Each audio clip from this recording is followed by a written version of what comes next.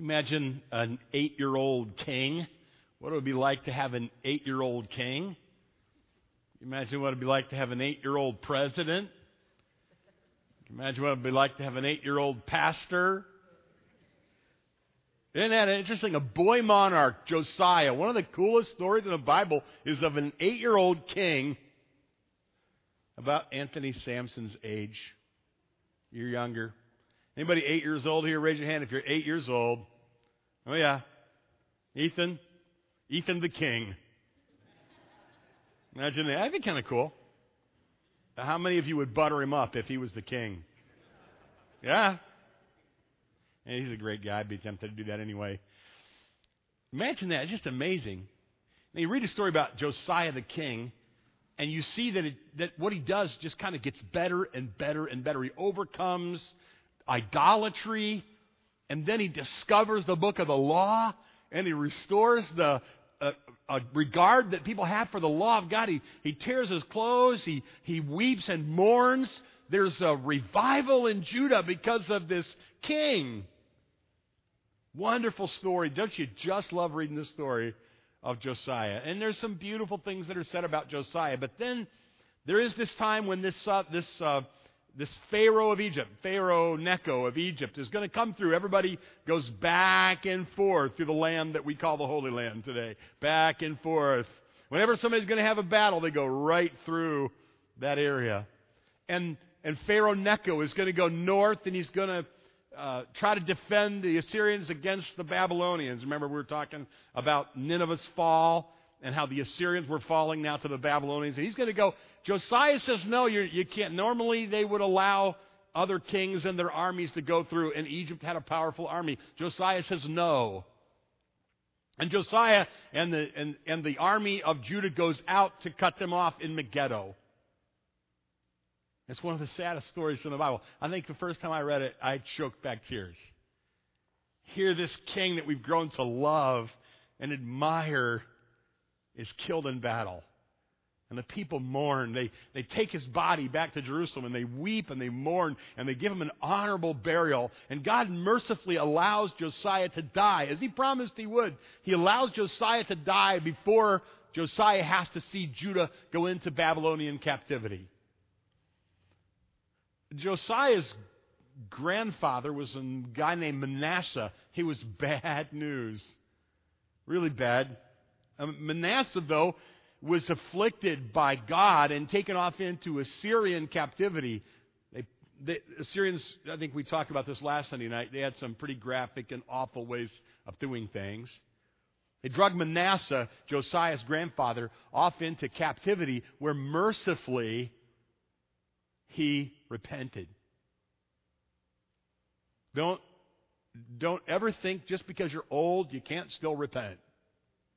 Just because you've made a mess of things all your life doesn't mean you still can't repent tonight. He repented. The Bible says so. 2 Chronicles 33, 12 and 13. Now when he was in affliction, he implored the Lord his God, humbled himself greatly before the God of his fathers, prayed to him, and received his entreaty. He received his entreaty, heard his supplication, and brought him back to Jerusalem into his kingdom. And Manasseh knew that the Lord was God. That's one of the greatest stories in the Bible. Ammon was Manasseh's son, and Ammon didn't repent like his dad, but Manasseh's life overlapped the life of his grandson Josiah by a few years. I just kind of wonder if Grandpa had some influence on his grandson. And out of Josiah's life came this beautiful time in Israel when the people for a time turned back to God. And how beautiful is it in a nation when the people are following God and they regard the Word of God. Josiah regarded the Word of God, and God blessed Josiah's reign, and the people mourned when he died.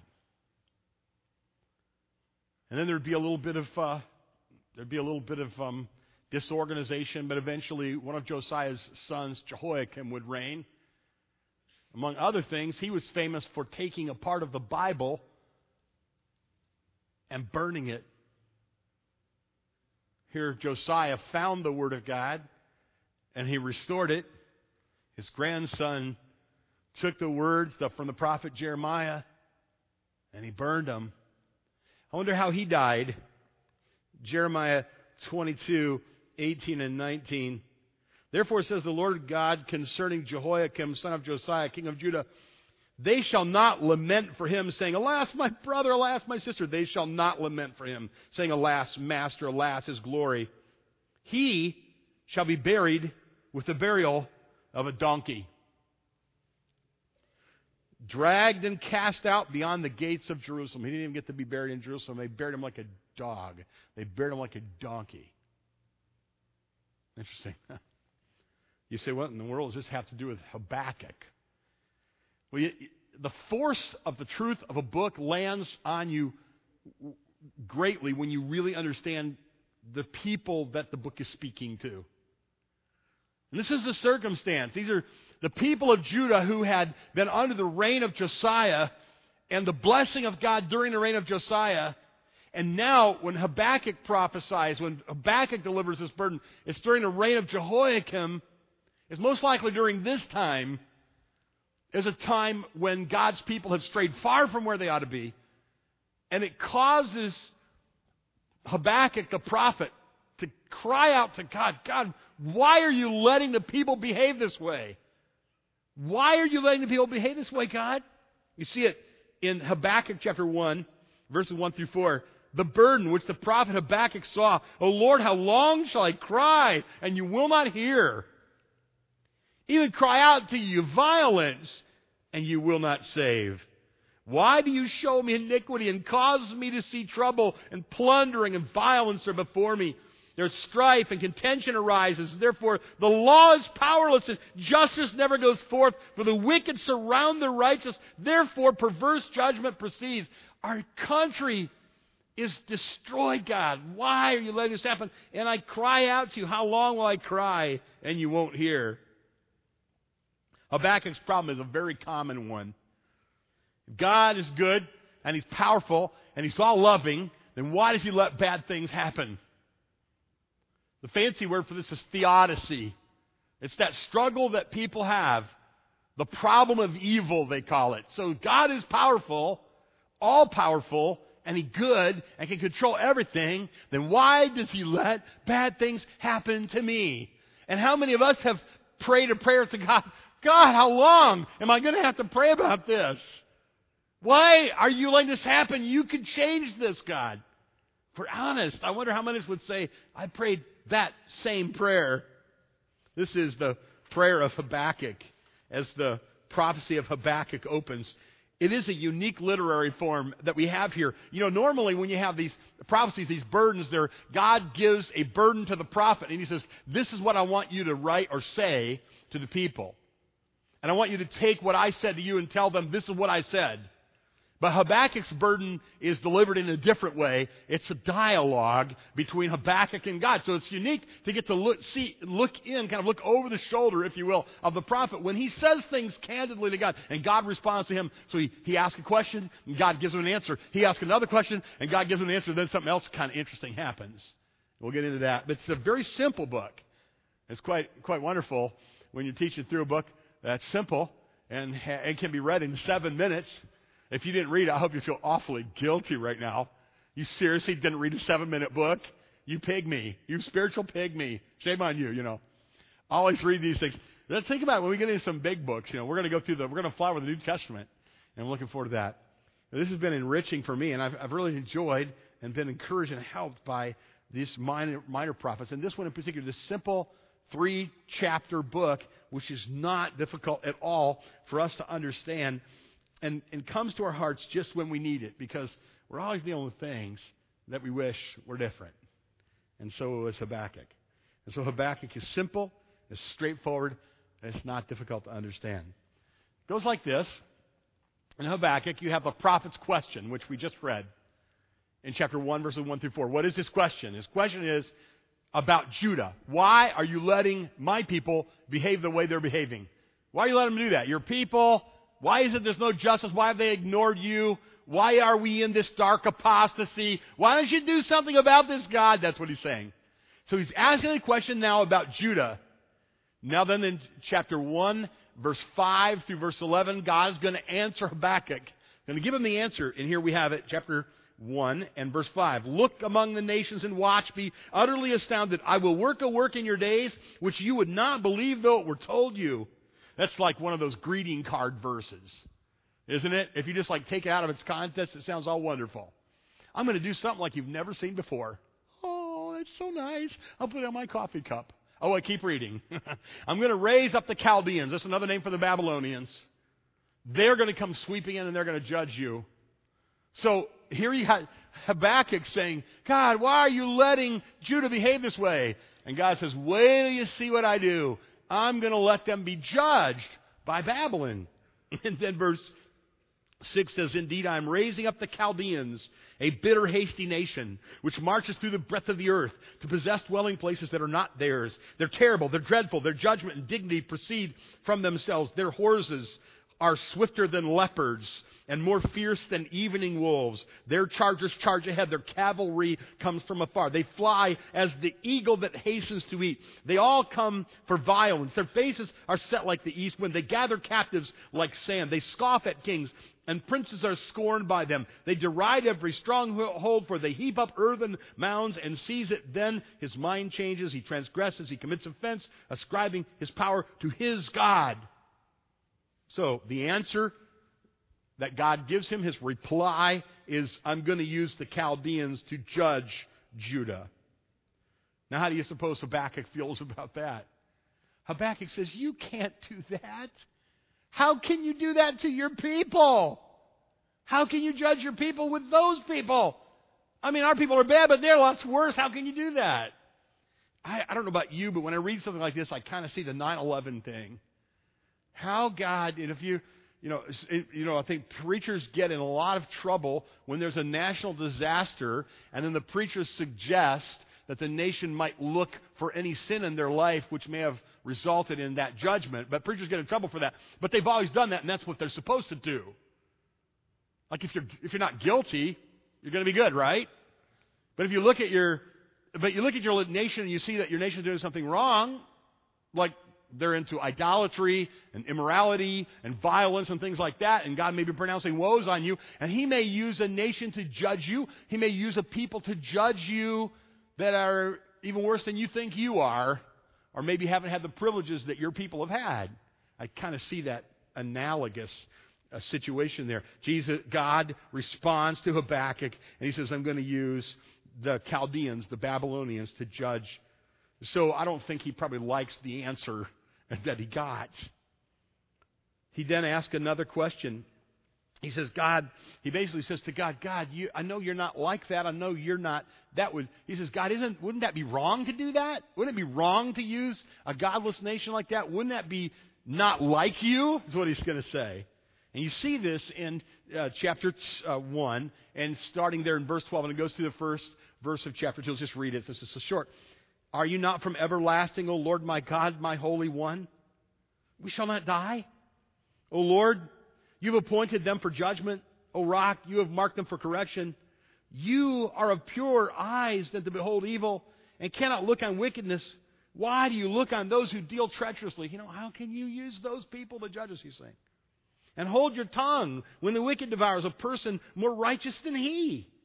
Why do you make men like the fish of the sea, like creeping things that have no ruler over them, and they take all of them up with a hook, and they catch them in their net, and they gather them in a drag net, and therefore they rejoice and they're glad, and therefore they do sacrifice to their net. Do you see what he's saying?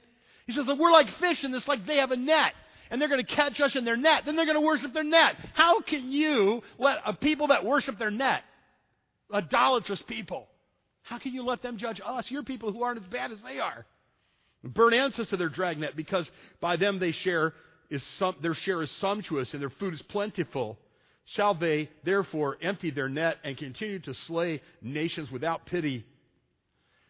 And then he says something that reminds me of Job. I will stand my watch, set myself on a rampart, watch to see what he will say to me and what I will answer when I'm corrected. I'm going to be quiet, God.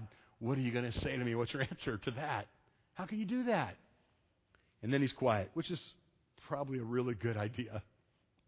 God, I'm just going to listen now. I've emptied my heart here. I've told you how I feel. What is your answer? I'm going to be quiet. And then the Lord replies it's interesting. In chapter 2 and verse 2, the Lord answered me and said, write the vision and make it plain on tablets, that he may run who reads it. Do you think he did? You think he wrote it down? Of course he did, like we're reading it. So he did, yeah. Is it a little bit like Job, right? Write this down. God, every once in a while, God says, take a journal. I want you to take a journal. I want you to write this down. It's like you're going to the fair. It's like, how much do I weigh?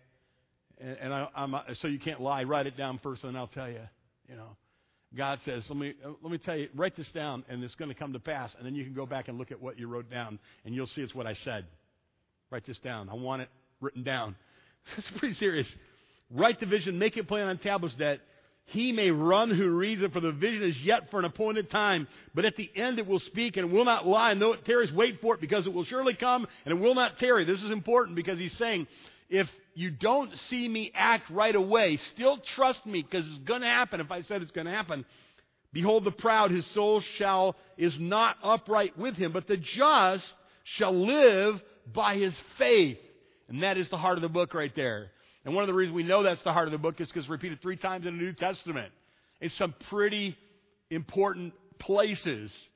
A just person doesn't live by what he sees. A just person lives by what he knows to be true based on his faith. What he knows to be true about God based on faith. You know, most people you know, they live by their sight. They live by what they can see. They live by the things they can measure. How much money am I going to make? What kind of promises do I have? If I can't see it, if I don't have immediate payoff, that's not how we live, right? This is not how we live. We live by faith. And this is true in our salvation, which is what the passages say there in Hebrews 10 and verse 38. When the people are thinking about, maybe Jewish people are thinking about, in Hebrews 10, the Jewish people are thinking about going back to the legal system. And he says, no, live by faith. As he quotes this there. In Romans chapter 1 and verse 17, Paul's making the argument for justification by faith. The just shall live by faith. And the great story of Martin Luther is tied up in that. And in Galatians chapter 3 and verse 11, in Galatians, again, Paul is making an argument to a church that's kind of stumbling kind of backwards into a bad kind of legalism. Again, the just shall live by faith. It's here talking about our salvation. God says to Habakkuk, you're not going to live, you're not going to operate by what you see and what you can measure, but by what you believe about who I am. And you're going to see that in a minute. How can you do that and still retain your honor? Habakkuk says, and the Lord says, write this down. Trust me and keep silence before me.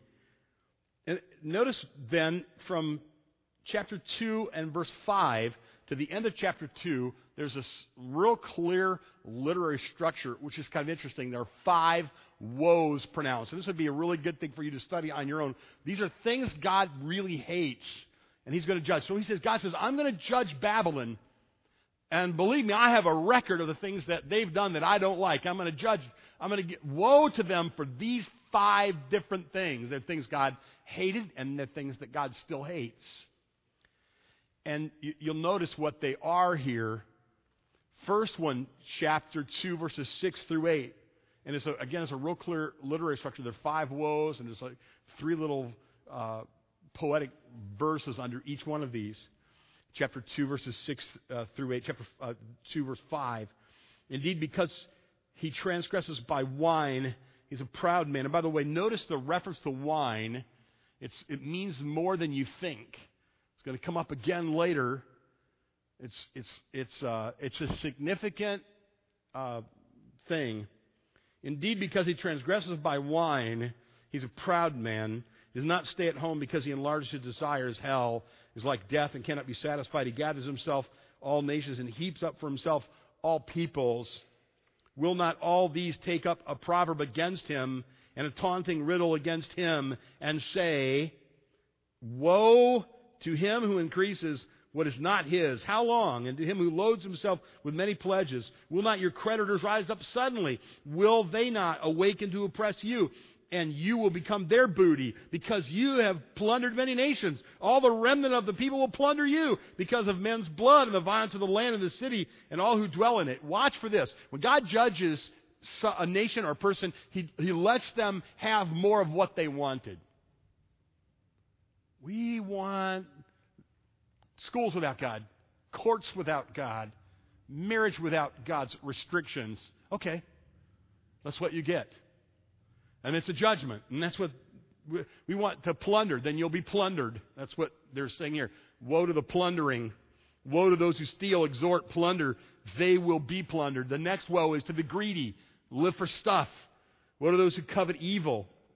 This is chapter 2, verses 9 through 11. Woe to him who covets evil gain for his house, that he may set his nest on high, that he may be delivered from the power of disaster. You give shameful counsel to your house, cutting off many peoples, and sin against your soul. For the stone will cry out from the wall, and the beam from the timbers will answer it. Are you tempted? This is a big temptation for a lot of young people. Are you tempted in this? I heard a boy one time, he was milking cows. He got up at 4 o'clock in the morning, and he milked cows every morning. He's a pastor's kid. And he saw that his parents didn't have much money, and things were always tight. And he was milking cows one day, and he noticed he went back in the evening and milking cows in the evening. And so he's back in the evening, he's milking the cows, and he's stretching his back, and he's looking out the window. And a little black BMW goes by. The BMW belonged to an attorney who had a house on a lake. He owned the entire lake, and he had a house on the lake that he owned, and he had the BMW, and that was his second home, not his first home. And right then and there, the young man looking out the window said, I'm not going to be poor. I'm going to have money. If I have money, I can buy a lot of things that I want. I just don't have to live that way, hand to mouth. If you talk to this young man today, he would tell you that was one of the worst decisions that he ever made, that he would live for money. Most of you that are a little bit older, you know that already. But a lot of times young people pulled into this, especially, I'm going to get things. If I had more money than my parents had, things would be better for me. Babylon thinks they can just take what they want, plunder and greed. God says to them, I hate that. Woe to you. And the whole Bible is consistent about that. Greed, covetousness. You don't want to live for money and for things. This is bad. It's a really bad idea. Judgment comes to people who live for money. And then there's the woe to the violent. And these were violent. Obviously, 12 through 14. Woe to him who builds a town with bloodshed, establishes a city by iniquity. Behold, it is not the Lord of hosts that peoples labor to feed the fire. Nations weary themselves in vain. The earth will be filled with the knowledge of the glory of the Lord as the waters cover the sea. Don't live like that in violence, because God's going to eventually take over. And his glory is going to be evident everywhere. And so a nation that's involved in ill-gotten gain, or people that's involved in ill-gotten gain, and a nation that's greedy and only really cares about the economy, stupid. Or a nation that has shed innocent blood would be a nation that might want to be careful that they're not falling into the crosshairs of the Almighty in judgment. And then there is a woe to the immoral. And a special twist on immorality here. You ever notice that drinking and immorality go together a lot? You ever notice that? It's really common now to say it's cool to drink, it's okay to drink, and don't preach against drinking and stuff like that. So the whole problem with that is some of the foulest, darkest, ugliest things I have ever heard go right hand in hand with the drinking. I'm a pastor. I've been a pastor over 32, 33 years now. I've just heard horror stories, stuff I would not talk about in this sacred desk or refer to in this sacred desk because it's connected with the booze, with the alcohol. And a person is like, oh, no, I'm sophisticated. I just have a little wine with my dinner, a little fireplace, a little wine. And they always paint that kind of picture, that kind of innocent picture. That is not the picture, the TV picture there. That is not the picture that I get when across the counseling desk. It's filthy. It's vile. It's bad. It's wrong. It's not good. I'll talk more about that. I'll badger you more about that, and reserve the right to badger you more in a moment about that.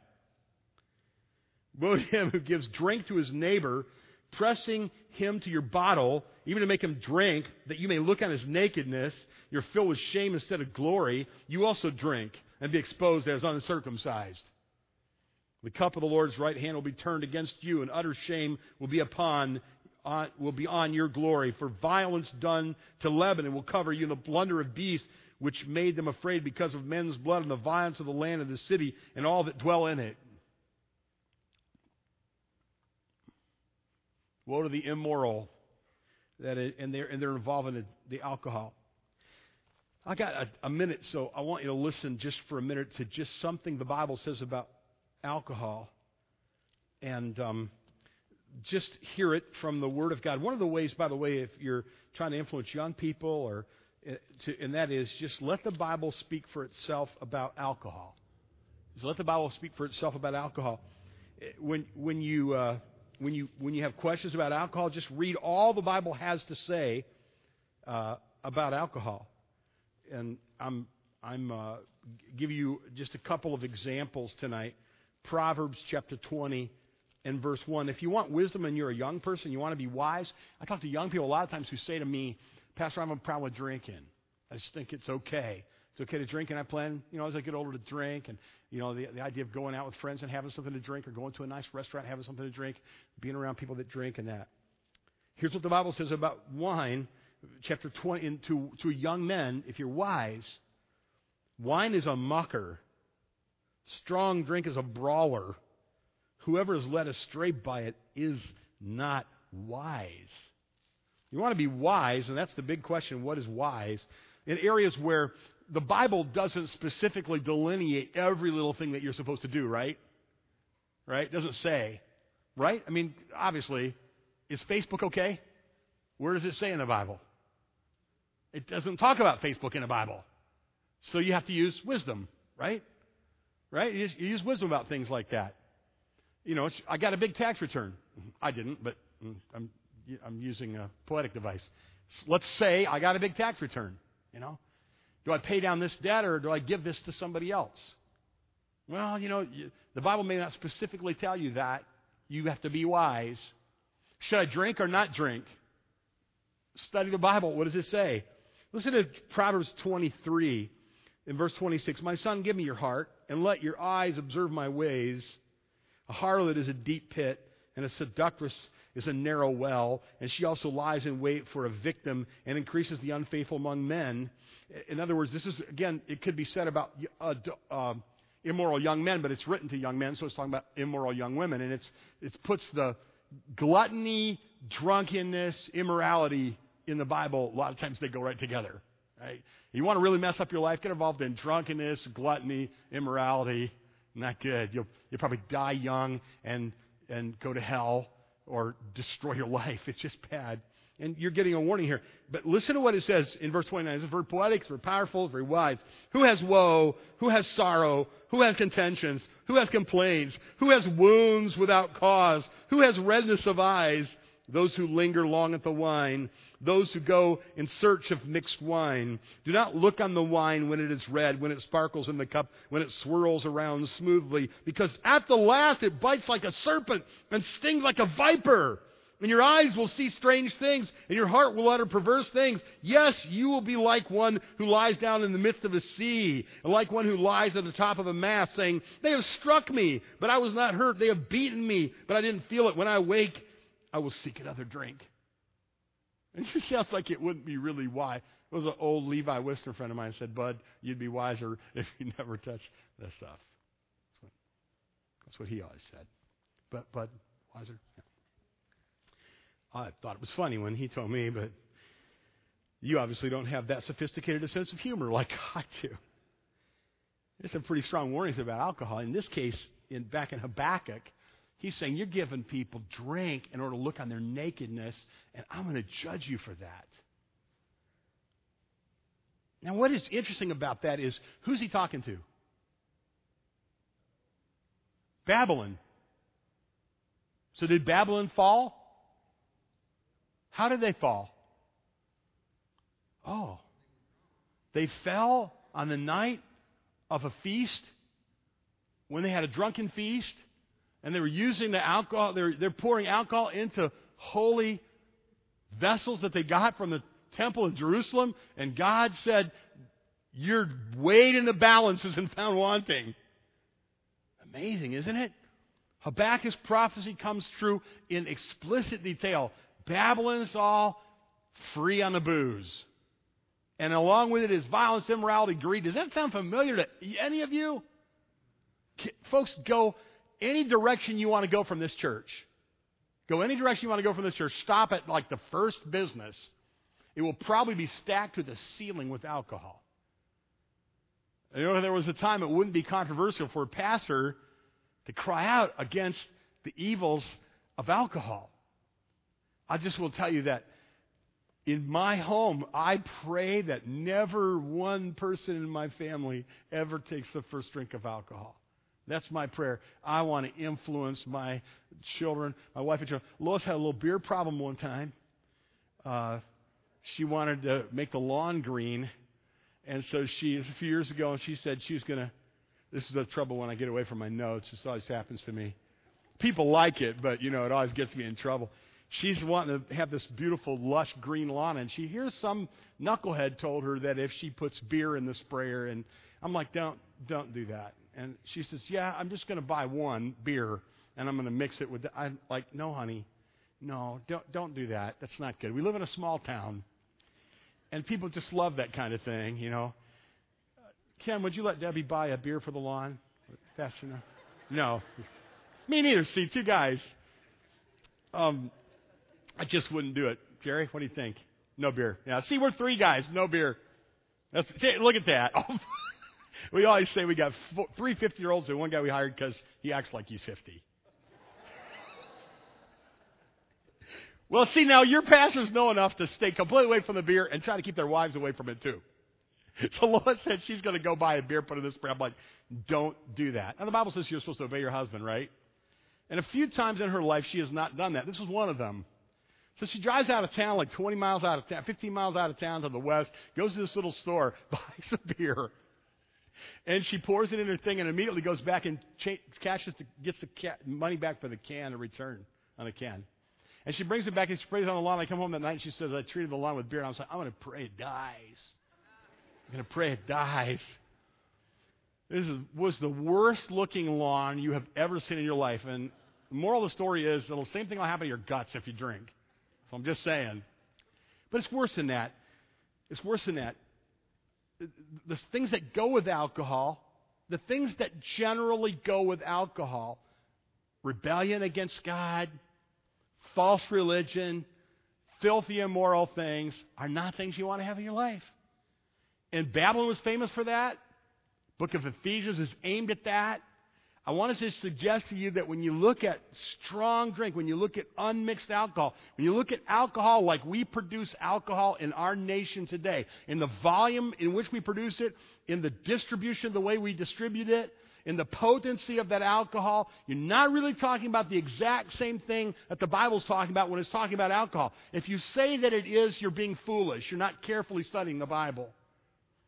And I'm just, when you look at here in Habakkuk and you have this passage, you have a nation that's in rebellion and hatred against God, and the alcohol and the pride and the rebellion, they're all mixed in there together. And I'm just warning you to just decide, stay away from it. So I want to influence my family to stay away from it. And I want to influence anybody else in my circle of influence to stay away from it. So can I just say to you as a pastor, whatever would help you make a wise decision to just say, alcohol's not going to be a part of our family, not a part of our family gathers as much as possible. I'm not going to have a part. I would suggest that you do that. And of course, obviously, if you're a member of the church, way back in the history of our church, wise men and women put that into the covenant of our church. And it's one of the things that makes the church a good church, is that people are willing to say in a covenant, in a covenantal commitment to one another, we're just not going to drink alcohol here in this church, here or outside the church. You understand? Folks that are members of the church are just not going to drink alcohol. We've decided to stay away from it. And I strongly recommend that. You may need to read more about that. You may have some questions, and I'm kind of running a little rabbit trail here, but you may have some questions about that, and people have asked you questions that kind of make you confused about that. Didn't Jesus turn water into wine, and doesn't it look like it's okay to drink in moderation? And I would just suggest you will be doing some writing about this, but I would suggest that you study that very, very, very carefully, and I would hope that I put enough doubt in your mind that you can't do that without sin. Stay away from alcohol, from the things that are surrounding alcohol, and the times that you should be around alcohol would be times when you're loving somebody into Christ. You have a family member that has alcohol, and you're loving them, and you're showing some deference to them and kindness and love to them, but you're not partaking in that yourself. This is a warning from all your pastors. We all agree on this. So that here in our church, we just warn you about that, the stuff that goes along with that. But here I have gone on and on. I have some other things that you could read about that. And I would recommend, if you're interested in reading that and studying that you ask me, and I'll help you with that. We'll be writing some things. I've written some things, but it's a very serious matter. It's a very important thing. Here you have a group of people that are being judged by God, and of course, when you don't have to look very far, and you find that alcohol is involved. Immorality, alcohol, usually they go hand in hand. And then woe to the idolater, which is hugely horrible and foolish, in chapter 2 there. And verse 18, what profit is the image that its maker should carve it, the molded image, a teacher of lies, that the maker of its mold should trust in it to make mute idols? Woe to him who says to wood, awake, to silent stone, arise, it shall teach. Behold, it is overlaid with gold and silver, yet in it there is no breath at all. Can't say or do anything. It's not alive. Your idols are not alive. But the Lord is in His holy temple. Let all the earth keep silence before Him. The Lord has something to say. The true God, that's what it says in verse 20. The true God is speaking God, an acting God, a powerful God. An idol is dumb. A dumb idol can't speak. Don't serve a God who can't deliver you in the end. And so that's God's reply to Habakkuk. Before we go on, let me just remind you, God hates and He judges these things that He says that are woes. God still always has and still hates ill-gotten gain. You include the lottery in that. You include dishonest things in that. Ill-gotten gain God still judges. Greed, violence, immorality, drunkenness, immoral talk, immoral behavior. God judges them. God judges them. It's popular today to get involved in shady talk and dirty talk. God will judge dirty talk. God will judge immoral behavior. It's serious. This is an epidemic. And if it's a part of your life, if it's a part of your day-to-day life, can I just suggest flee from the judgment of God? Ask God to deliver you, give you a new heart. Get to the cross. Learn to walk in the Spirit so that you would be delivered from these things which God hates and God's judgment is on. Idolatry. Can I ask you, do you hate these things? God hates these things. Do you hate these things? Do you hate these things? May God deliver us from these things. There's a fifth thing, a final thing, and this is what happens. Whoops. Yeah. When you go through the prophet's question, reply, another question, the Lord's reply, and then this is what happens. After God replies, what does Habakkuk do? Habakkuk delivers a song of praise. The prayer of Habakkuk, the prophet. There is a reference there in chapter 3 and verse 1, a name I could not possibly pronounce. Shigionoth. And students of the Bible aren't really sure what it means. It's probably a musical notation. Yet Habakkuk then delivers, obviously, a psalm of praise to God. O Lord, I've heard your speech and I was afraid. O Lord, revive your work in the midst of years. In the midst of years, make it known. In wrath, remember mercy. It's interesting, you take chapter 3 and verse 2, where he breaks into this psalm when God says, I'm going to judge Judah with Babylon, and I'm going to judge Babylon with many woes, because then he says, in wrath, remember mercy. In chapter 1, he says, God, when are you going to judge? When are you going to judge? When are you going to judge? When the record here shows he's gotten to know God a little bit better, he goes, God, while you're judging, can you remember to show mercy? I think it's evidence of growth. His glory covered the heavens. The earth is full of His praise. His brightness is like the light. He had rays flashing in His hand, and there His power was hidden. And before Him went pestilence, and fever followed at His feet. He stood and measured the earth. He looked and startled the nations. The everlasting mountains were scattered. The perpetual hills bowed. His ways are everlasting. I saw the tents of Cushan and the affliction, and the curtains of the land of Midian trembled. O Lord, you were displeased with the rivers. Was your anger against the rivers? Was your wrath against the sea, that you rode on your horses and your chariots of salvation? Your bow was quite ready. Oaths were sworn over your arrows, Selah. You divided the earth with rivers. The mountains saw you and trembled. The overflowing of the water passed by. And on he goes in his psalm. And what is he saying in his psalm? He's talking about the power of God. exalting in the power of God and affirming his trust in God. In verses 1 and 2, he's asking God to be merciful. And the closer you get to God and the more you know him, the more you are eager for him to extend his mercy to others. And then in verses 3 through 15, he's talking about who God is. And the big emphasis on who God is. Now get this. In Job, when he has the same problem, it's a big, long book, and a lot of the book is about who God is. And a lot of it is Job looking in creation, at what God's power in creation, and saying, God, you are so powerful. So when you have these questions that are wringing out your soul, that you don't have answers to, you want to do what the prophets did, and that is look at not what God is doing right now, but who God is. Remind yourself about who God is, and in this way, one of the best ways to do that is to sing or write a song of praise, is to praise him. When in doubt, praise him is the idea. And then his response, verse 16, when I heard my body trembled, my lips quivered at the voice, rottenness entered my bones, I trembled in myself that I might rest in the day of trouble. When he comes up to the people, he will invade them with his troops. His response is one of great humility. He's not like shaking his fist at God. He's very, very humble. He's trembling before God. Let me just share some lessons from Habakkuk tonight. One, when you have a question, ask him. That's what Habakkuk did. It's okay to pour your heart out to God. There is a kind of a reverent desperation to take out. A lot of times we kind of sanitize the things in the Bible. Everybody's supposed to always be singing a cheerful song and always whistling and never to show any doubt. And that's just not true in the Bible. People that were commended by God often had some really ragged doubt, and then they expressed it in direct ways. God, how long am I going to have to cry out to you and you won't answer me? That's what he does, and he makes it into the Bible with that. When you have a question, go ahead and ask him. When you're hurting or you're doubtful or you have difficulty.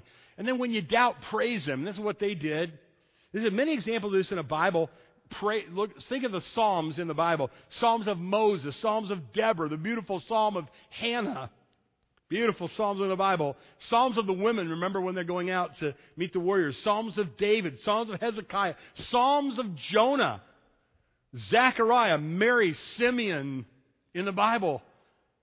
You get it? There's a pattern here. I don't know about you, but I could have gone home before I preached today, and my soul would have been very full because of the singing of the Psalms and the hymns, the choir. You need that. When you don't have other things that you're sure about, you go and you sing psalms and affirm who God is. And that's why our songs should be rich with who God is. Because when our songs are rich with who God is, that's like jet fuel for the soul. That's what we need. We need to just be reminded, God, I don't know what you're doing, but I know who you are. I don't understand why, but I understand who. I'm going to praise you and affirm who you are. That's what I'm going to do. There's something here. There's a great secret here, if you will. When you have a question, ask him. When you have a doubt, praise him. And the Bible says the just will live by faith in who God is when they don't understand what God is doing. And how many times have you had a circumstance where maybe you lost a job and you just thought, this is the end of the world? It's not supposed to be like this. And you live long enough to look back and say, God, now that I look back, I see what you were doing. But during the time, you didn't see what God was doing. You just knew who he was. You see, if a woman leaves her husband and abandons him, God is still God. If a man leaves his wife and children and abandons them, God is still God. If the economy is good, God is God. If the economy is bad, God is God. If I have a lot of money, God is God. If I don't have much, he's still God. He's still who he is. And this is, I think, a lesson, a huge lesson throughout the Bible. It's true here in Habakkuk, and that is, when we have a question, we ask him. When we have a doubt, we praise him, because we're going to root our life in who God is, not what he's doing right now. We might see something he's doing and not understand it, but we root our life in who he is. And then we embrace God even when we don't understand him. Habakkuk's name means embrace. His name means embrace. And this is what he ends up doing. After he's had this dialogue with God, he's trembling, then he embraces God. You can see that when you look at the end of the book. And I remember as a little boy reading through my Bible and finding this to be, I was on the school bus as a young boy, and I was reading my Bible on the way to school. And something about verse 17 through 19 just thrilled my heart. And I thought, that's true, God. No matter what happens to me, I'm going to trust you, and I'm going to live for you. And I remember marking it in my Bible. Here's what the Bible says: though the fig tree may not blossom, nor the fruit be on the vines, though the labor of the olive may fail, and the fields yield no food, though the flock may be cut off from the fold, and there be no herd in the stalls. You could put anything else in there you wanted to. If my wife leaves me, if my husband leaves me, if my kids don't turn out right, if I lose my job, if I have cancer, yet I will rejoice in the Lord, and I will joy in the God of my salvation. And it's not just determination he's showing. It's not. Don't misunderstand. This is not just good old, bootstrap religion. It's not determination, because he says, the Lord is my strength, and he will make my feet like deer's feet, and he will make me walk on the high hills. I'm looking to God to help me now, even though I have no idea what he's doing. I'm going to trust who he is. I'm going to sing praises. I'm going to write praises. I'm going to sing praises. If I can't sing, I'm going to go and be around other people who are singing. I'm going to let their singing kind of wash over me. I'm going to let the praises come over me. I used to love doing this. It seems really weird, but when the kids were little, and it was a delightful time when they were all little, and you could, on my day off, we'd put them in the van, and we'd go places and do things. And I would always try to plot something fun if I could. A lot of times I would just say to the kids, hey, go get in the van. They hated that. I do it to Lois too. It's really not right. I say, get in the van. Well, what are we supposed to wear? Just get in the van. Oh, come on, just go get in the van. Come on, we're going. Where are we going? It doesn't matter. Just get in. I don't know. I love doing that. And I would have these ideas, these plans. I didn't want to tell them I wanted to be a surprise. I wanted them to be delighted. I wanted them to be happy. Sometimes it was simple. We'd go up in the Amish country. We'd have a picnic in the Amish country, kind of horse around and have the day. But I wouldn't tell them ahead if I just said, get in the van. And now they've gotten old and sophisticated, and they won't go anywhere with me until I give them all the details. Lois will every once in a while, which is really not a bad idea, but the kids are like, they're way beyond that now. I'm like, get in the van. They're like, you get in the van. I'm not going anywhere until I know where we're going. So it's the way it works. They're older now. But I loved it when they were little like that, and I could just tell them what to do, and they did it. And, because obviously I had something that I wanted them to do it. I wanted them to trust me. I didn't want them to evaluate what I was doing. I just wanted them to trust, well, I'm your dad. If I'm going somewhere and I got something planned for you, it's going to be something good. Because that's who I am. That's the kind of dad I am. I'm not the kind of dad that takes kids and makes them do stuff they don't want to do. The kind of dad who takes kids places and they're going to remember it and like it and love it. That's what I wanted to do. When I was doing a retreat with some young men one day, I realized that these guys were a little over analytical. And I said to them, I want you to come with me. And they're like, where are we going? I go, just what I want you to do is I'm just going to, tell you what to do, and then you just do it. And so they go, what? I go, yeah, just, whatever, I just tell you, just do it. And they're like, oh, I don't know. I go, yeah, come with me. So they're looking at, you can just hear them grumbling to each other, like, what? What are we doing? We're going. I'm like, come with me. So I walk. We're up in a UP, and we're at this beautiful place, and we got these red kayaks. We have a red kayak for each kid. And I go down to the lake, and I get in this kayak, and I just start paddling across this beautiful lake. And the kids are like, where are we going? I'm like, follow me. And I just paddled off down the lake. 3 or 4 of the kids are like eager beavers, and they come up around me like they're going to pass me. I'm like, that's ignorant. They don't know where I'm going. Don't pass me. I didn't say it. So a guy gets way off here, and then I darted back this part of the lake, and now he had to do all that paddling to catch up, and he goes, where are we going anyway? And I'm like, just follow me. And we did that like for 3 or 4 hours, all through these chain of lakes and hiking and carrying the kayaks over, and they were so irritated with me. They were so frustrated with me.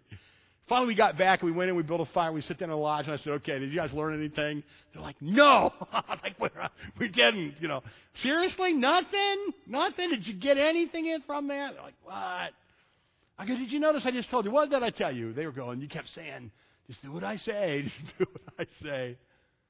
You want to tell you, those guys that went on that trip, by the time that we got to the end of that trip, because they kind of yielded their hearts, I really believe they had learned a great lesson. Not as about me. It wasn't about me at all. But it's a lesson that we all have to learn. That is, we trust God's good heart. And we go wherever He says to go. We do whatever He says to do. We endure whatever He asks us to endure. Based on that we know who He is. That week, I took the guys on this beautiful tour up in the UP. We went to some of the most beautiful places, Bond Falls and Lake Superior and the Porcupine Mountains. And I have a picture of it. I thought it was kind of cool. It was one of my favorite pictures. We're up on Lake Superior, and we had all taken this prayer walk all along for a couple hours along Lake Superior. There's a couple of guys that aren't in the picture, obviously one that took it. And we'd gotten through the end of that, and we bowed to pray together. And these guys, every once in a while, I'll hear from them. And they will tell me, that was one of the most beautiful weeks of my life. I learned so much during that week. I wish I could go do that again. And I feel the same way. And one day you will come to the end of your days and will be with the Lord. And you will say, I wish that I could do that again. Lord, I trusted you. I believe you. I follow you. We're going to sing a song tonight, and then we have just a moment. Craig Wallace is going to come to close in prayer. And before he closes in prayer, we're going to sing the song. Craig Wallace will come to close in prayer. But before we close in prayer, you have some action that we need to take about some members tonight before we go home. Pastor, come lead us in.